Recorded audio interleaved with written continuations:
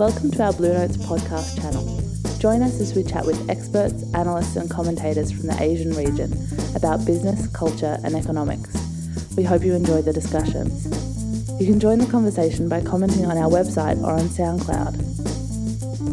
So data is the foundation of organizations. In fact, that's what determines success.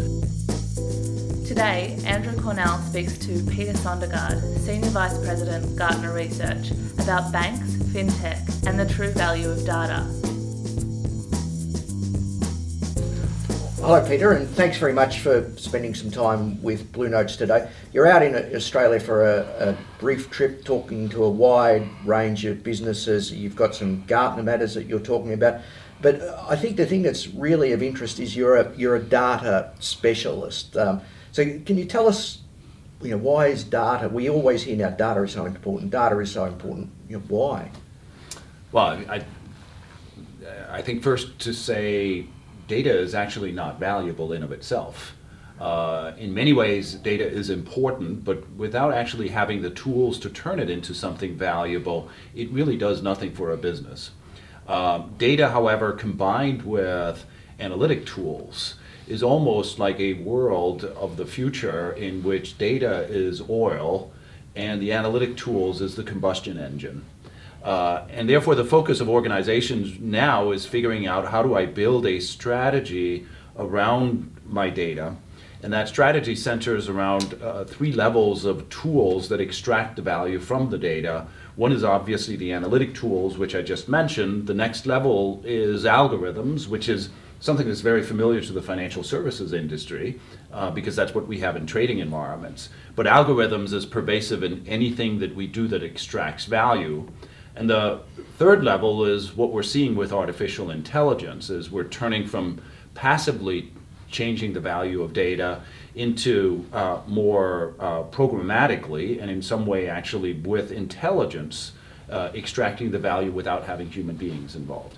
So data is the foundation of organizations. In fact, that's what determines success, but you need the tools to do so as well.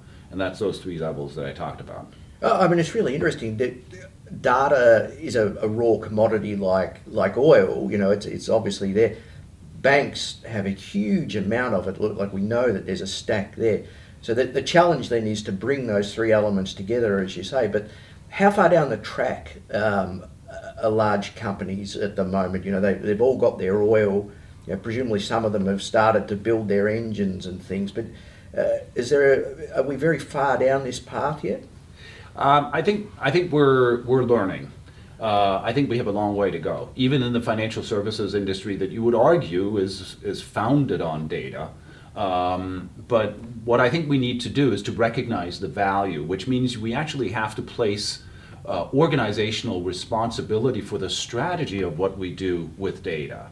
And in the financial services industry, and certainly in banks, you are seeing the emergence of chief data officers as perhaps being individuals that are responsible for this. I think the risk and audit functions are becoming aware of the fact that there's a strategic value around data, but you have to place ownership, and I would say this is actually a business responsibility. It's the CEO's responsibility to say, how are we going to, in the future, extract value to change the business model of banking?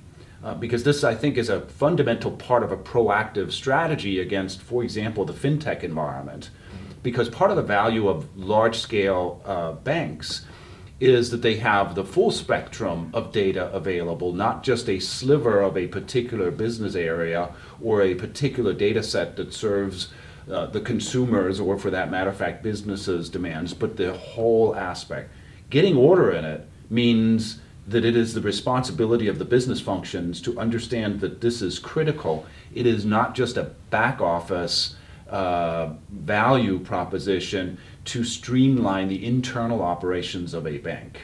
Some banks around the world have been good at taking this a lot further, and we've seen a few of the European banks, for example, create separate companies that figure out how you can take the bank's data plus external data and actually turn this into customer value, whether it's for businesses or whether it's for consumers.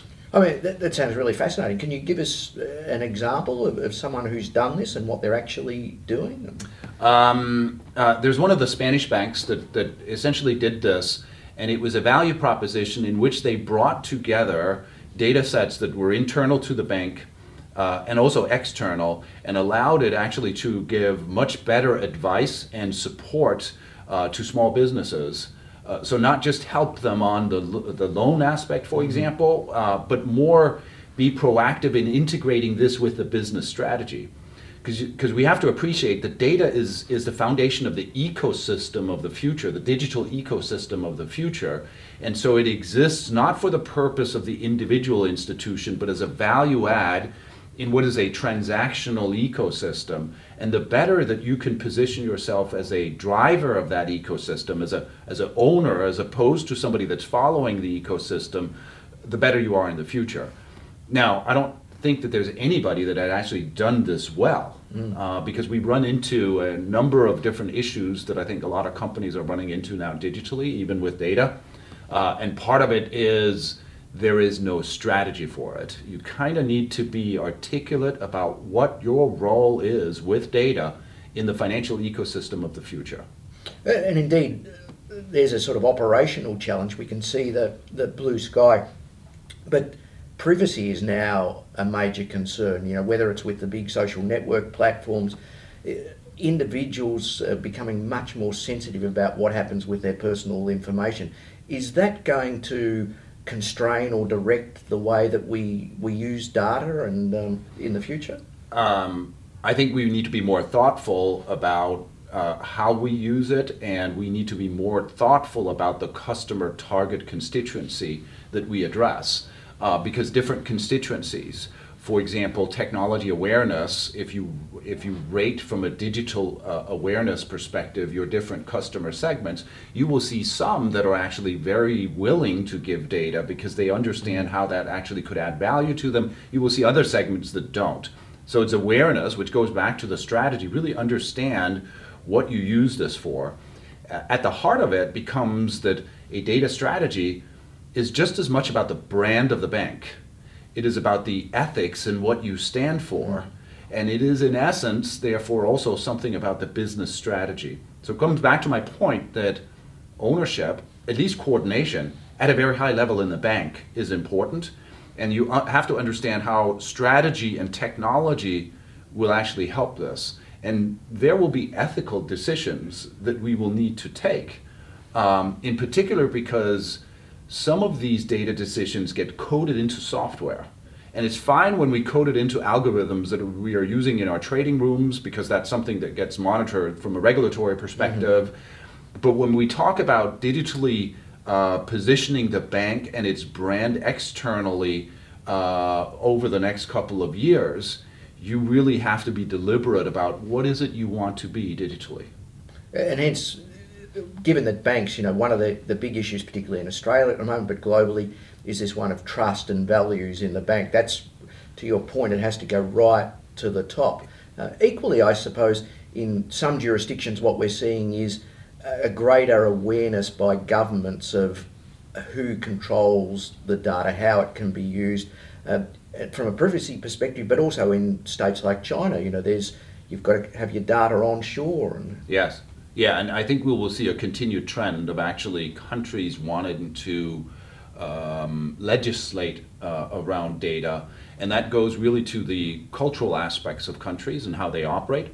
And I think that will require that we can't approach data as this monolithic glob, but really need to think about how we build things into the software that defines the digital footprint of a bank.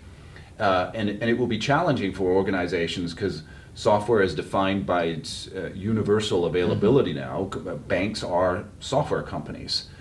But you now need to understand that in designing that, you have to differentiate by customer segment, by geography, and therefore also by the legal regulatory environments that exist.